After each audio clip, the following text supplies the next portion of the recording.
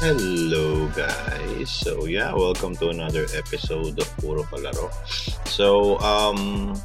This is gonna be another interesting topic.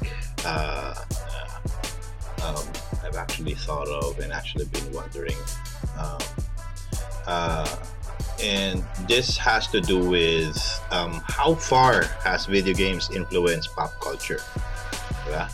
So, I mean, right now we're seeing. Kasi, let's start with how um, our interest as children influence media, particularly movies, TVs, certain references that only a certain age group could understand, diba?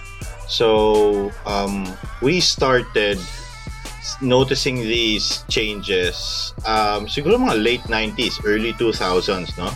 And as you can see here, there, siguro up to 2015 yan, you can see the influence of a certain age group getting their childhood activities or kung ano yung pinapanood nila, yung mga cartoons and everything being influenced sa media. So makikita mo dyan, meron dyan yung G.I. Joe, Transformers, which is a very huge franchise na talagang pinagkaperahan sa Hollywood and everything.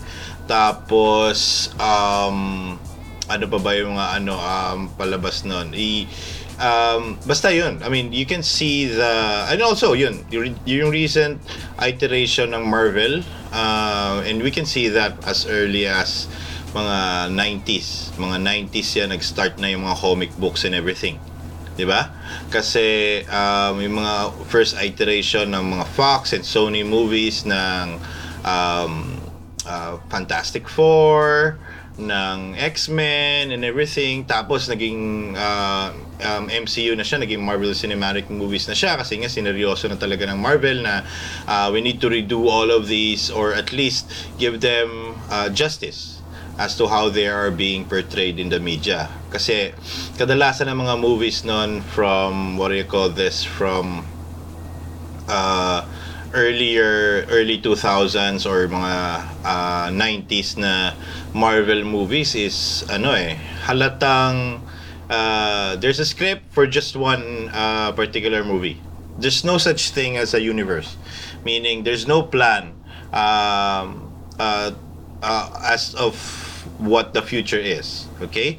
So makikita mo doon even yung you can definitely see it kahit sa Fantastic Four na earlier sila Jessica Alba,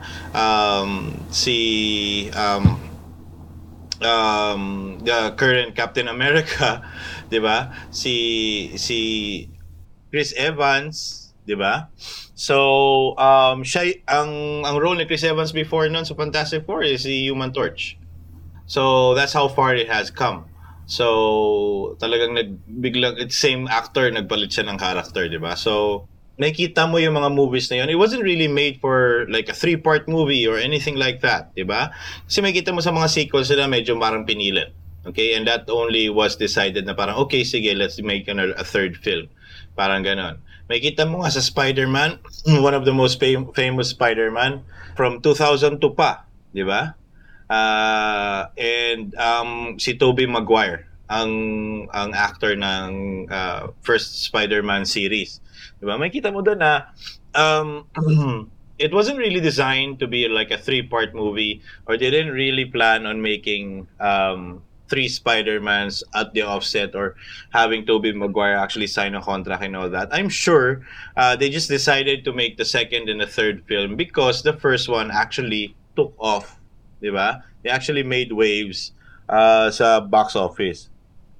And of course, Sony being Sony Pictures, they weren't really serious about making a universe out of all of it or making sure that yung mga heroes or even villains na connected kay Spider-Man would have their own spin-offs or even a counterpart sa TV, sa television as a series. Wala. Diba? So it was just made purely for that. And there were no plans to actually create more. Probably until the time na parang, sige, let's make money of it. Then they changed the actor, they rebooted the timeline. Yung ganun siya hindi kaseryoso eh. Diba? Wala siyang justice and everything. Pero the initial plan of bringing these comic book characters, because they catered to the people that are now paying for the tickets, malalaki na sila, hindi na sila nagbabasa ng comic books, or hindi na sila yung mga nagbabasa ng mga Spider-Man ng bata sila, they collected it through their elementary days and high school days. They are now the one paying the bills nung sa 90s na yon. So, nakikita mo, syempre kakainin talaga yon, 'di ba? Sila kasi ganun din naman nangyari ng early 2000s. I mean, I was still a teenager in the 90s. So, syempre, yung pera ko galing pa sa parents ko. Manonood man ako sa movie ng Spider-Man and everything. Pero come 2000s, I already have a job, I already have everything.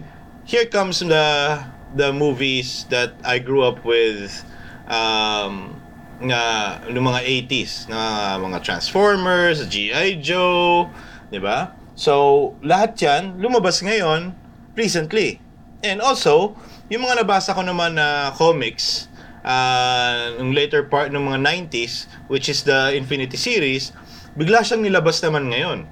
'Di ba? Bigla siyang nagkaroon ng MCU na talagang sunod-sunod, tapos may mga teaser pa sa huli na makikita mo talaga it's first yung mga teaser is just bringing the Avengers together. Tapos makikita mo na at the end of it, nung first Avenger movie, makikita mo na talagang pinakita na nila yung yung itsura na si Thanos talaga yung magiging next na kalaban, which means people are not only enjoyed the current Avenger movie, pero they're now looking forward to the rest. Kasi nandun naman tayo sa age na yun, di ba? Yung mga teaser, yung pasabik, ika nga, di ba? Tapos biglang darating bigla. Bihira kasi yun eh. Kadalasan, yung mga ganong klaseng project ng mga 90s and early 2000s, hindi naman natutuloy. Minsan chismis lang, ganon. Pero, here's a company that's really dedicated, or the Marvel company that's really dedicated in bringing these childhood media, or childhood yung pag-consume ng mga cartoons and everything, and comic books and everything. They're really serious in bringing it to life, which is good for everyone. Everyone wins, diba? The producers and the filmmakers themselves make money, and also, of course, the people are happy and entertained that they're seeing what they saw as children. Nakikita nila on their big screen. Tapos mabakit nila sa mga anak nila, anak, yan yung mga anak ko, ganyan. So that's the main purpose of it. Everyone wins and everything. Pero ngayon, we're entering a new age wherein we're seeing the rise of video games in media. Okay? And it's like katulad din ng sinabi ko kanina na mga Marvel comics or mga Marvel movies nung 90s na hindi siya ganun kaganda, medyo parang pinipilit siya. Early 2000s may mga ganun din ng mga movies. 'Di ba? Meron diyan yung mga Max Payne. Meron dyan yung, actually marami pa may Dungeons and Dragons pa nga, may ganyan-ganyan. These are movies na talagang pinilit lang talaga. Actually, isa nga sa mga pinakakilalang director na mahilig siya, even Far Cry, meron niyang movie before. What do you call this? Isa sa mga directors na mahilig gumawa ng video game to movie adaptations is si Uwe Boll, which is, he's not really a very good I mean, in his own right, he's probably a good filmmaker, pero most of his movies are formulated. Alam mo na kagad. Kasi ultimo to, the fact na parang nagkaroon na ng Blood Rain, may Blood Rain 2 pa. Blood Rain is an early 90s 3D video game na actually nalaro ko yun. Gandang-ganda ako sa game na yun. Kasi for the first time, you actually play a female protagonist na badass. Pwede mo siya makumpara sa Bayonetta. Parang ganun siyang klaseng character. And very interesting talaga yung Blood Rain noon. And may kita mo, bigla siyang ginawang movie. So, syempre, kung nakalaro mo yung game na Blood Rain, papanoorin mo siya. Pero it was very formulated. Most of his movies are formulated na parang action movie na typical ng 90s, early 2000s, mga ganyan. Marami talagang, actually marami siyang movies sa gina, Alone in the Dark. Not really sure if In the Name of the King is a game. I think it is a game. It's not really a video game, pero it was a Dungeons and Dragons adaptation. So I think I played the game like sort of pareho sila ng what do you call this? Pareho sila um, ng plot sa isang video game. Pero it starts off na parang farmer lang siya, tapos magaling pala siyang lumaban and everything, tapos he became, I think he became a knight or became the king of the kingdom, parang ganon.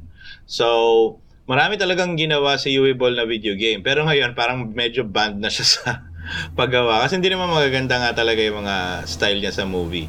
I mean, and the movies that he actually makes are basically good games. Yung Far Cry is actually a great series, di ba? Pero it ended there. Okay, isa lang yung ginawa niya Far Cry. Yung Blood Rain niya, medyo gumawa pa siya ng part 2 eh. So, yun. Ban na siya kasi medyo nagpa-flop talaga. So, nagkaroon ng stigma dati na parang if you make a video game, a movie, that is not, it's always gonna fail. And we can see the stigma now. Nakikita mo talaga ngayon, even yung mga gaming journalists, they're still commenting na medyo mag-fail talaga pag video games ginawang movie. Pero not until the recent titles, di ba? The recent titles that you have, particularly, not really a movie, pero it's a series, di ba? So, naging successful usually siya sa what do you call this, Netflix or TV series and all that. Naalala ko na naman kasi isa sa mga classic na examples is yung Mortal Kombat before. That actually had a good following, di ba? Mortal Kombat early 2000s or parang 90s, the movie itself actually had a good following, and then it as they continued to have sequels and all that, medyo pumangit na. Same then sa, I think, Resident Evil, which actually took a different really spin on the game itself. Hindi sila yung mga, I mean, they took some of the names, like the antagonist, which is Wesker, which is the same, pero yung protagonist is very different. Yung mga protagonist is very different. So, I think that they made a correct adaptation ng ginawa nila yung Resident Evil 3 na. Yung ang ano nila is yung Nemesis na. So, medyo mas okay sa akin kasi medyo mas nakita ko doon na katulad nung nakita natin yung Avengers is parang 1:1 talaga yung pagkaka-portray. Even yung protagonist nun, di ba? Pero, I mean, we lived through all of this, 80s, 90s, Super Mario Brothers, which had a bad adaptation. Recently, makikita mo yung adaptation ng Sonic, di ba? Sonic, which was very controversial then, kasi nga medyo pangit yung pag ginawa nila talagang Hollywood style, pero makikita mo nung nagkaroon ng outcry yung mga tao and everything, binago nila yung itsura ni Sonic kasi talagang, I mean, they literally made it like a hedgehog first before Sonic. Sonic is already an icon, di ba? So they have to make it like Sonic versus a hedgehog. Kasi kadalasan naman ng mga bata na hedgehog, di ba? Pero si Sonic kilala nila, di ba? Tomb Raider was also it was rebooted to coincide with also the reboot of the Tomb Raider series, which is 1:1 actually halos. Medyo iba lang yung I think story nila. Pero yung Tomb Raider before, we can't really blame it. Pero it was also a bad adaptation. Well, siguro kinda okay. Just because si Angelina Jolie kasi yun, di ba? So, alam mo yun, mahirap i-blame yun. Pero, well, I mean, when we saw that, it also is a one-on-one adaptation. Not really one-on-one kasi may kita mo naman parang kahon-kahon pa yung mukha ni Lara Croft sa PlayStation at sa mga video games noon. So, pero you get my point, di ba? Na it's a good example of what video game movies are, di ba? Pero may kita mo na nga ngayon, nagkakaroon na ng change because it also the reason is yung mga earlier adaptations din ng mga video games na ginawa nila sa movie. Diba? May Street Fighter na before, may Doom, yun nga, may Max Payne, diba? Meron pa nga, I think medyo recent lang yun, yung Need for Speed, yun nga, and everything that I mentioned before were what we would call parang sila yung mga tester if video games would really make money or make waves pagdating sa mainstream media, sa movies and TV and everything, diba? May Final Fantasy nga lang doon, The Spirits Within, medyo hindi siya theme talaga ng Final Fantasy because I think nilabas siya noon 2001, medyo sikat na sikat yung Final Fantasy 7 and 8. So medyo kakaiba tong Final Fantasy na to na hindi nila alam kung anong itsura. So the recent film, which is yung Final Fantasy na it's actually a good idea. We'll be talking about that later. Na magandang style yun, that it actually coincides with the recent video game, yung Final Fantasy 15. Diba? Yung Kingsglaive. So, going back to yung mga earlier video game adaptations sa movies and TV, these are actually sila yung mga parang punching bag na masasabi na parang hindi sila magagandang films, okay lang sila, pwede, pero hindi mo pa talaga masasabi na meron ng footnote. Pero we're beginning to see the age where video game is being taken seriously by filmmakers and what do you call this, yung mga producers ngayon, kasi nga most of them, the filmmakers of today and the producers of today, grew up playing video games, or at least have a good idea, or actually has experience with video games already, diba? So we're entering a new age wherein video games will enter or influence pop culture all throughout. We can see that in everything ngayon. Okay? Wag na kayo magugulat kung meron yung isang title ganyan-ganyan tapos video game pala to. Katulad yung iba hindi nila alam kung ano yung dati yung Rampage. Si The Rock yung bida. So, medyo corny yung ano na yon. Corny yung movie na yon, yung premise and everything. Pero Rampage was basically one of those Japanese games that you just want to play because it's a monster video game.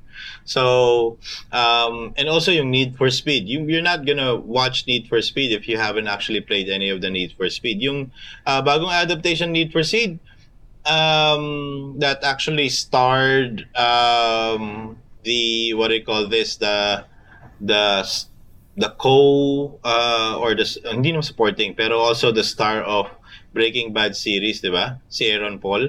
So, yung series na yon, if you actually played Need for Speed Most Wanted, yung 2011 version, I think you'll get that kind of vibe pagdating doon.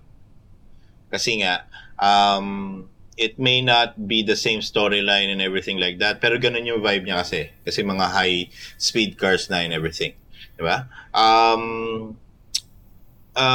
What else? Yung actually there was a movie before, it was Wing Commander.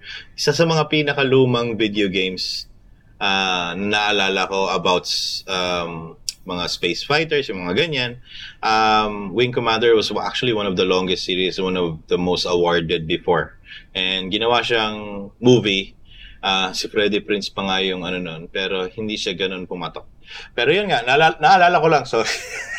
Ang dami kasi talagang video games sa ano. Pero like I said, we're entering a new era now. And I think the dawn of that era is, I think, 2019 or 2020. I think it's 2020 or 2021. Or 2022 ba? Or this year ba? Kasi, what do you call this? Sorry. In the Name of the King is actually adapted from Dungeon Siege. It's exactly the same storyline. Ang bida doon si Jason Statham. So if you guys have played yung unang Dungeon Siege, it's actually the same storyline. So yun pala yun. Ngayon naalala ko na. Okay, which is very good. Almost 1:1 adaptation na yan. Siyempre may mga freedom sila pagdating sa movies, diba? So nag-start siya nung lumabas yung League of Legends, in my opinion. Okay? Because yung League of Legends na Netflix, okay, na series, okay,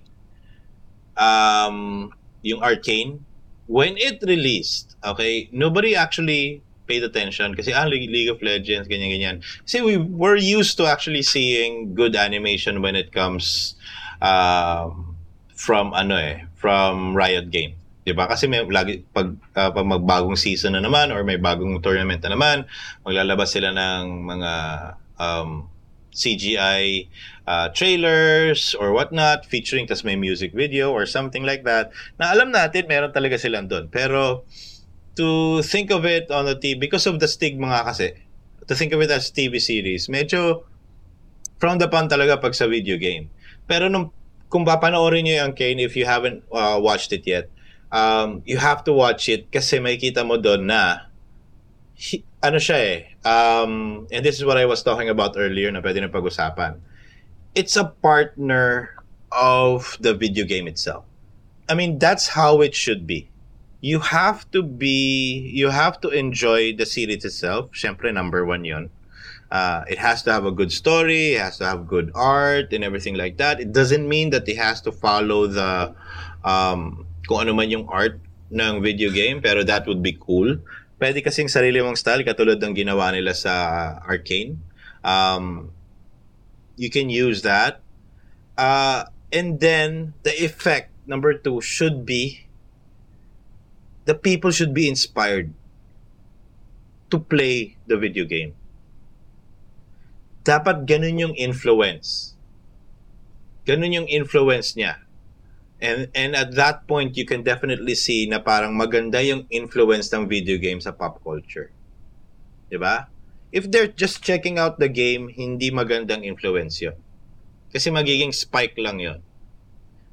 Pero malakas talaga yung effect ng isang video game. They will not only check out the video game, pero lalaroin talaga nila. Kasi gusto nila magkaroon ng same experience na nakita nila doon sa TV. And this is what I was saying before sa mga episodes namin ni Vibs, na this is what like big publishers like EA, Ubisoft, yung mga Sony, and yan, yung Riot Games and everything. I mean, lahat ng malalaking publisher, okay? They should be thinking about this. They should be thinking about this as marketing. Kasi isa sa mga sayang sa akin na chance to be able to market a specific video game is Overwatch. If you've seen the reveal trailer of Overwatch, you will definitely know na sayang na hindi nila ginawang animated series yun. They've already paid someone to actually animate the entire thing and be excited about the video game kasi everybody was excited when that trailer came out. I think it was like 8 minutes long or something like that. And it was straight out of it was straight out of Pixar ang itsura niya. ganun kaganda yung trailer na yon. It was in the entire yung sound score niya na parang yung music na over yung tantanan, parang ang ganda talaga pag nung nag-end yung title, parang shit, I want to play this now. Ganun dapat yung goal, 'di ba? Ng isang ano. I mean, every time that they release like a origin story or something about a new hero that would come out nung first Overwatch, hindi pa to Overwatch 2. Kasi medyo ngayon nag-tame down eh. Alam naman natin ang situation ng Blizzard, di ba? So, medyo hapit yan sa pera. So, what I'm saying is like, if they did that before, mas malaki pa siya sa, in my opinion lang mas malaki pa siguro siya sa Fortnite. And Fortnite is not doing anything. It's just making sure that they have a TV spot. The only reason why Fortnite is very popular is because of the children factor. It's very approachable to children. Yung mga content na nakikita nila sa YouTube, yung mga streamers and everything, most of the streamers of Fortnite is not really toxic, but it's fun. Most of them are fun. Most of them want to play the game. Most of them have friends who play the game. So, isa yun sa malaking factor. Pag meron ka mga kaibigan na naglalaro ng Fortnite, masarap maglaro ng Fortnite. Pag mag-isa ka lang, nagsasolo ka lang sa Fortnite, bitawan mo kagad yan. Diba? Kasi matotoxican ka. Pero kung may kasama ka naglalaro talaga ng Fortnite, online kayo, tara, tapos group kayo, masarap maglaro ng Fortnite. And it's the same with other video games. If you have a friend to play with, you have a squad, ika nga, diba? Yung crew, diba? So it's fun to play these games, di ba? Pero for people who play solo, binibitawan kagad yung mga video game. Doon mo makikita yung downward trend ng isang video game or yung popularity or the number of players that are actually playing. Pagkatapos ng 1 month, 2 months, 3 months, pati ng 3rd month, halos wala na naglalaro. Yung mga na lang talaga, nag-survive na lang talaga na nagustuhan nila na magaling na sila and they still want to play it just to show people how good they are. Pero yung mga hype boys, yung mga first 90 days yan, bababa talaga yung trend yan. Diba? And how do you make sure that actually goes forward? Then you create a companion series. Kailangan mo itong isabuhay sa mga tao. Kasi wala ka nang ibang lalapitan. Anong gusto mo? New IP na new animation? Hindi naman, I mean, let's leave it to the Japanese to actually do that. 'Di ba? Kasi alam mo yung mga Japanese, masyado silang creative pagdating sa anime. Pero do you see the Western part of the world actually accepting that kind of trend na parang gagawa sila ng bagong cartoons, bagong IP na cartoons, tapos just throwing it out there na hoping someone actually watches it? Or part lang siya ng grind ng Cartoon Network or something like that. Mahirap yun eh. Mahal gumawa ng mga ganon. Tapos, yes, you express yourself, you actually shown yourself, pero you actually didn't make a dent in the world of art. Or even in the media world. Hindi ka nagkaroon ng influence sa kahit kanina. So, ano pang silbi ng ginawa mong art? Ginawa mong Kasi ngayon impact mo di ba? Gusto mong gumawa you want to influence people, you want to make an impact and everything, di ba? That's why you put it on the mainstream media. Pero what's the use of it, di ba? And let's go back to video games. Kasi ang sinasabi ko, instead of making your own IP, why not make an adaptation of a video game? Di ba? Controlled by the writers or the heads of the developers themselves. So sila yung nagawa, yung mga writer na yan, kilala nila yung mga characters, gagawa sila ng show na magko-coincide dun sa video game. Diba? Wala ka pa nakikita. I mean, meron na game, makikita mo yung Dota. It didn't make waves the same way as Arcane did, and I don't even play League. But Arcane made me want to play League, made me want to be interested in the characters, and everyone in it. Are they in the video game? Can I play them? Ganun yung influence niya. I don't play League at all. Pero naramdaman ko talaga yung shit, kung nagpalaro pala akong League of Legends, ay yung saya na nararamdaman ko. There's another example of that, which is Cyberpunk. Now, I play Cyberpunk 2077. And my God, Cyberpunk Edge Runners, when it was shown in Netflix, I didn't pay much attention kasi hindi ako mahilig sa ganong klaseng art ng anime. Kaya ako yung parang medyo traditional ako pagdating sa anime art. Tamang Dragon Ball, tamang Ghost Fighter, yung mga ganyan, yung mga Naruto, ganyan. Yung medyo naiintindihan ko yung character. Pero pag medyo, tawag ko nga palagi Kenkoy, medyo makulit yung drawing. If it's not a fighting scene, then I don't really accept it that much. Okay? Nanonood nga ako ng Mob Psycho, medyo iffy pa ako doon sa pagkaka-drawing nila pero medyo okay na rin. 'Di ba? Pero ganun, I mean, that's just me. I'm not saying anything bad about anime or whatnot. Pero ganun yung ganun kong art style. So medyo hindi ako 100% going into Cyberpunk Edge Runners.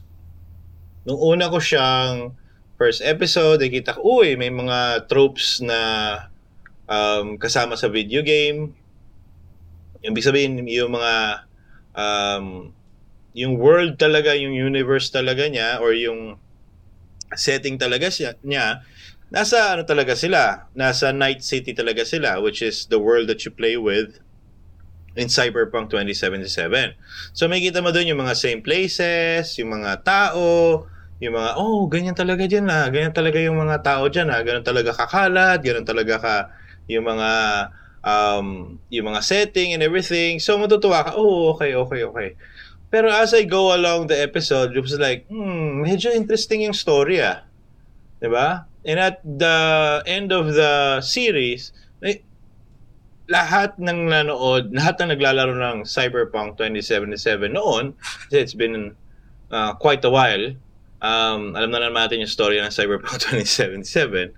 And also, when they release yung Cyberpunk 27, yung Cyberpunk Edge Runners sa Netflix, nagkaroon sila ng update to actually include everything that they had in the anime to be included on the game itself.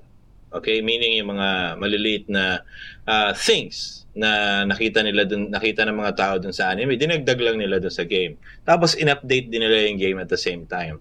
So now it's in a perfect state. Everyone who actually played Cyberpunk 2077 or had Cyberpunk 2077 went back to the game. Not because parang na-entice lang sila, Cyberpunk Edge Runners, gusto kong bumalik. Hindi. As in, lahat kami gusto namin bumalik sa game because matindi yung storya ng Cyberpunk Edge Runners. If you guys haven't seen it, you need to watch it. Iba talaga yung dating niya. As in typical na pwede magpaiyak ng isang lalaki. Ganon kalupit yung storya niya. Ganon kalupit. So parang lahat kami, pag bumunta kami doon, may kita mo na yung mga memes. You can even search in YouTube na parang after watching Cyberpunk Edge Runners, may kita mo yung lahat ng reaction ng yung mga memes, lahat umiiyak, lahat ng mga ganyan. And we're listening to one song that was featured in the anime, which was already in the game, na hindi mo lang mapuna kasi syempre yung mga radio yan, yung mga radio sa games and all that. Different songs, you don't really pay attention to it. Sometimes it's good, sometimes it's not, sometimes it's okay. Hindi mo nagpa-pay attention. Pero there's one song, and it's a very long title. I really want to stay at your house. Is the title of the song. And it's an okay song. It's an okay song na if you haven't watched Cyberpunk Edge Runners, listen to it. You're just gonna say, okay, maganda naman siya, parang techno, ganyan-ganyan. So it's okay. Pero after watching Cyberpunk Edge Runners sa Netflix, that song had a different meaning already. Okay? It's like a theme song that would make you cry every time you're gonna play Cyberpunk 2077 and that song comes on. Iba talaga feeling. I think for those who have played it, na-realize nyo rin yun. Yun. Kami ng anak ko, bigla kami bumalik sa game. Kasi I had the game and he plays it on my computer. So yun, lahat kami bumalik kami doon sa game na parang, oh my God, ang saya na ito and all that. Ako, bumalik ako. I finished it another time. And it was a more enjoyable experience than I had before. So you can see that not only does video games influence pop culture, pero pop culture can actually influence video games back. It's a good relationship to have in this day and age. In this fast-paced day and age na parang halos wala na tayong mapanood kundi mga cheesy na lang na mga kung ano-ano. I mean, some of you are even sick of Marvel Cinematic Universe already. Some of you are looking for the next itch, next fantasy series or something like that. So why not video games? Why not? Diba? Why not just put video games out? There are a lot of great stories. Alam natin, lahat ng mga RPGs na nilaro natin, typically, mga Final Fantasy games, yung Kingdom Hearts, di ba? Maraming pwedeng gawing video games. Even yung, ngayon, may kita mo na, nagkakaroon na ng rumor, may mga ano yan, yung Horizon, I think Horizon Zero is getting a live action adaptation. A lot of video games now, particularly yung mga recent release, yung Witcher, di ba? Nagkaroon siya ng nagkaroon na siya ng series sa Netflix. It's not that successful, pero imagine if they both took inspiration sa video games and sa books itself, 'di ba? So if that ran, di mas okay. I think ngayon yung kapatid ni Chris Hemsworth na yun, si Liam Hemsworth, I think he's gonna be a good Geralt of Rivia. Kasi sa totoo lang, medyo mas kamukha niya. But of course, ang ating idol definitely did a good job, 'di ba? Na medyo naging nakaano nga siya ngayon. What do you call this? Medyo controversial ngayon ang ating Superman na si Henry Cavill. Medyo controversial siya ngayon kasi hindi na naman siya kababalik. Sabi niya babalik siya sa Superman. Umalis siya sa Witcher as Geralt. Kasi nga medyo nagkakaroon ng what do you call this, ng creative differences on that they want to veer out of the books itself. And Henry Cavill doesn't want that because he loves the book so much. Tapos sabi niya babalik na lang siya as Superman. Pero recently, I think he was, the new head, which is James Gunn of DCU, said no, kasi it's a different universe or something like that. So he's not gonna play Superman anymore, diba? Pero he revealed right after that naman na he's actually going to produce a live action series for the first time in the history of cinema, a Warhammer 40,000 or 40K, whichever you're used to, a Warhammer 40K universe adaptation. So medyo excited ako dun. I don't expect it in the next 5 years. I don't think it's gonna be, kasi siya yung magiging head, pero that could change, or kasi wala pa siyang script, wala pa silang kahit anong storyline, wala pa silang kahit ano. That's probably the next 5 years that we're gonna see that. I hope it's a TV adaptation para medyo mas mahaba versus just a movie. Mahirap kasing i-movie yun kasi masyadong maraming drama pagdating sa Warhammer 40K. That's the only time that you're gonna see that. okay, or see that successfully. If you made it a movie, I don't think there's gonna be a movie or a storyline in Warhammer 40k that's worth a movie. Magiging flop yun. Sobrang magiging kasing dark yun eh. Dark kasi masyado yung Warhammer 40k, so hindi siya magiging magandang adaptation. Pero kung series siya, I bet sobrang magiging successful yun. Magkakaroon na ng ilang seasons yun. Mas malupit pa sa Star Trek yung universe na yun. Just Kuday. Just Kuday. They don't make things alone. That's a huge universe to actually tackle, and there's so many characters, so many races, so many storylines that you can think of pagdating sa Warhammer 40k. So, yun nga, like I said, video games has already influenced pop culture. We already have several references to take from pagdating sa video games. Pero like I said, pop culture can influence video games back. Diba? Medyo I think the stigma na lang doon is just to shy away from like movies that are being made into video games and all that. Yan, huwag na nating bilhin yung mga ganon, pero if you want to and all that, diba, pwede naman. Diba? Lego ngayon is big on video games. Diba? Which is weird, diba? Kasi they usually sell more when it comes to like Lego sets and all that. They still are, pero nagiging collectors na lang siya mostly. Pero sikat na siya sa video games ngayon because Lego video games are not only just for kids, that only kids would enjoy, pero magaganda talaga yung mga video games, lalo yung Star Wars series nila. So yun.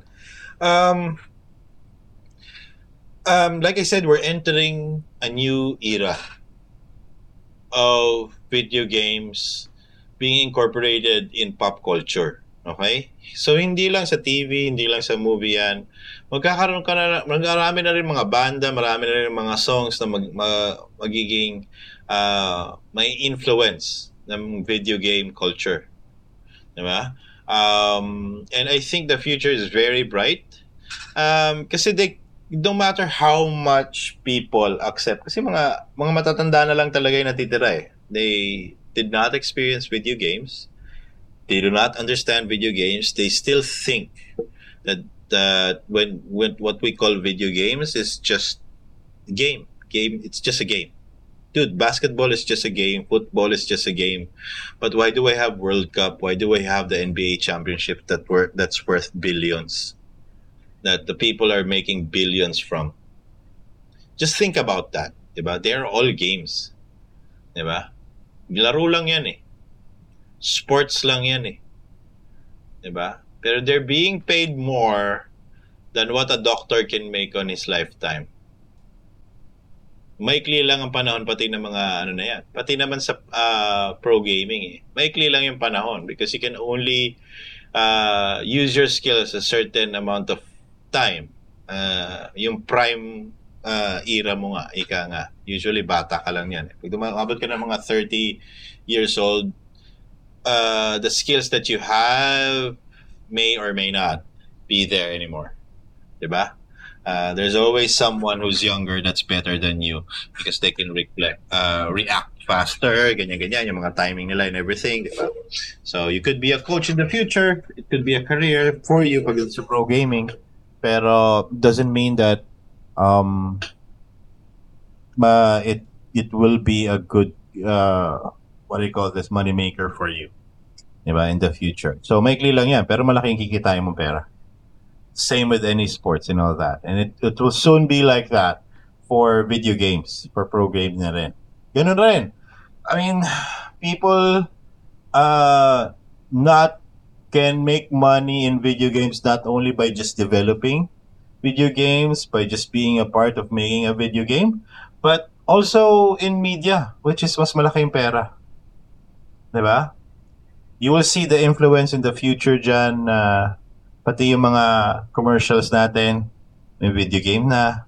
Nagsastart na lang siya kasi ngayon medyo puro YouTube na tayo and everything. Kumikita yung mga ads, puro video games. I hope it's not all what do you call this, is not all coming from the mobile genre. Kasi karamihan ng mga video games na napapanood natin, kahit sa TikTok, kahit sa YouTube, puro siyang mobile games. That's not really a good game. If you ask me, I'm not saying that mobile games suck. I'm just saying na if you need to advertise it, then that's not really a good game. Diba? Pero a TV spot, like God of War TV spot or ganyan yan, yun yung mga gandang ads na sana in the future, yun din yung ina-advertise sa mga AAA developers. Kasama yun sa budget nila na mayroon silang TV spot, mayroon silang commercial na, I mean, 30 seconds is enough for you to show everything to be interested in a video game. And it's just a click of a button versus yung trip to the store na mga normal ads na nakikita natin, di ba? Kasi mga pagkain, mga ano, di ba? Right now, it's just a click of a button, no more trip to the store. Di ba? And that is, siyempre, wala namang kung gusto nyo talagang pupunta sa store, pumunta kayo sa Data Blitz or whatnot. GameStop, wala pang GameStop sa Pilipinas. Pero yung Data Blitz, kung gusto nyo talaga pumunta doon, then no issues, trip to the store sa inyo. Di ba? Pero, like I said, click of a button lang, download sa Steam, download sa PlayStation Store, sa Xbox, Game Pass, and everything like that. It's just a click of a button. Ngayon, diba? When you see it on the TV, you will get revenue back. I'm just surprised na hanggang ngayon hindi pa rin na-implement sa lahat. Siguro sa Pilipinas hindi masyado. If you are from overseas and like you're from the West and everything, just let us know kung talagang meron mga ads tungkol sa video games and all that, because I have no idea if that's the case. Pero hopefully, kahit dito sa Asia, dapat kahit yung mga Chinese AAA games, dapat nag-a-add sila dito eh. Diba? So, yun lang yung makikita ko future speculations when it comes to video games, video game influences or video games creeping or taking over pop culture. Diba? So, I mean, kayo, if you guys have an answer to that question, how far do you think video games has influenced pop culture? We'd love to hear it. Just let us know when we post this episode on the comment section. And yeah, thank you very much guys for listening. That's it. That's my 2 cents lang naman on what I think or on the influence of video games and pop culture. And yeah, then again, wag masyadong puro laro. Again, this is Jamie. You have a great day guys. Thank you. Bye-bye. On the next episode, war games for anything like that, simulations, everything. We demand that now. The generation now demand nothing because they already have it. And when you already have something, you always take it for granted. So that's what I fear. I fear that the new generation is going to kill gaming culture. I just hope that there's gonna be a new culture who's gonna replace that.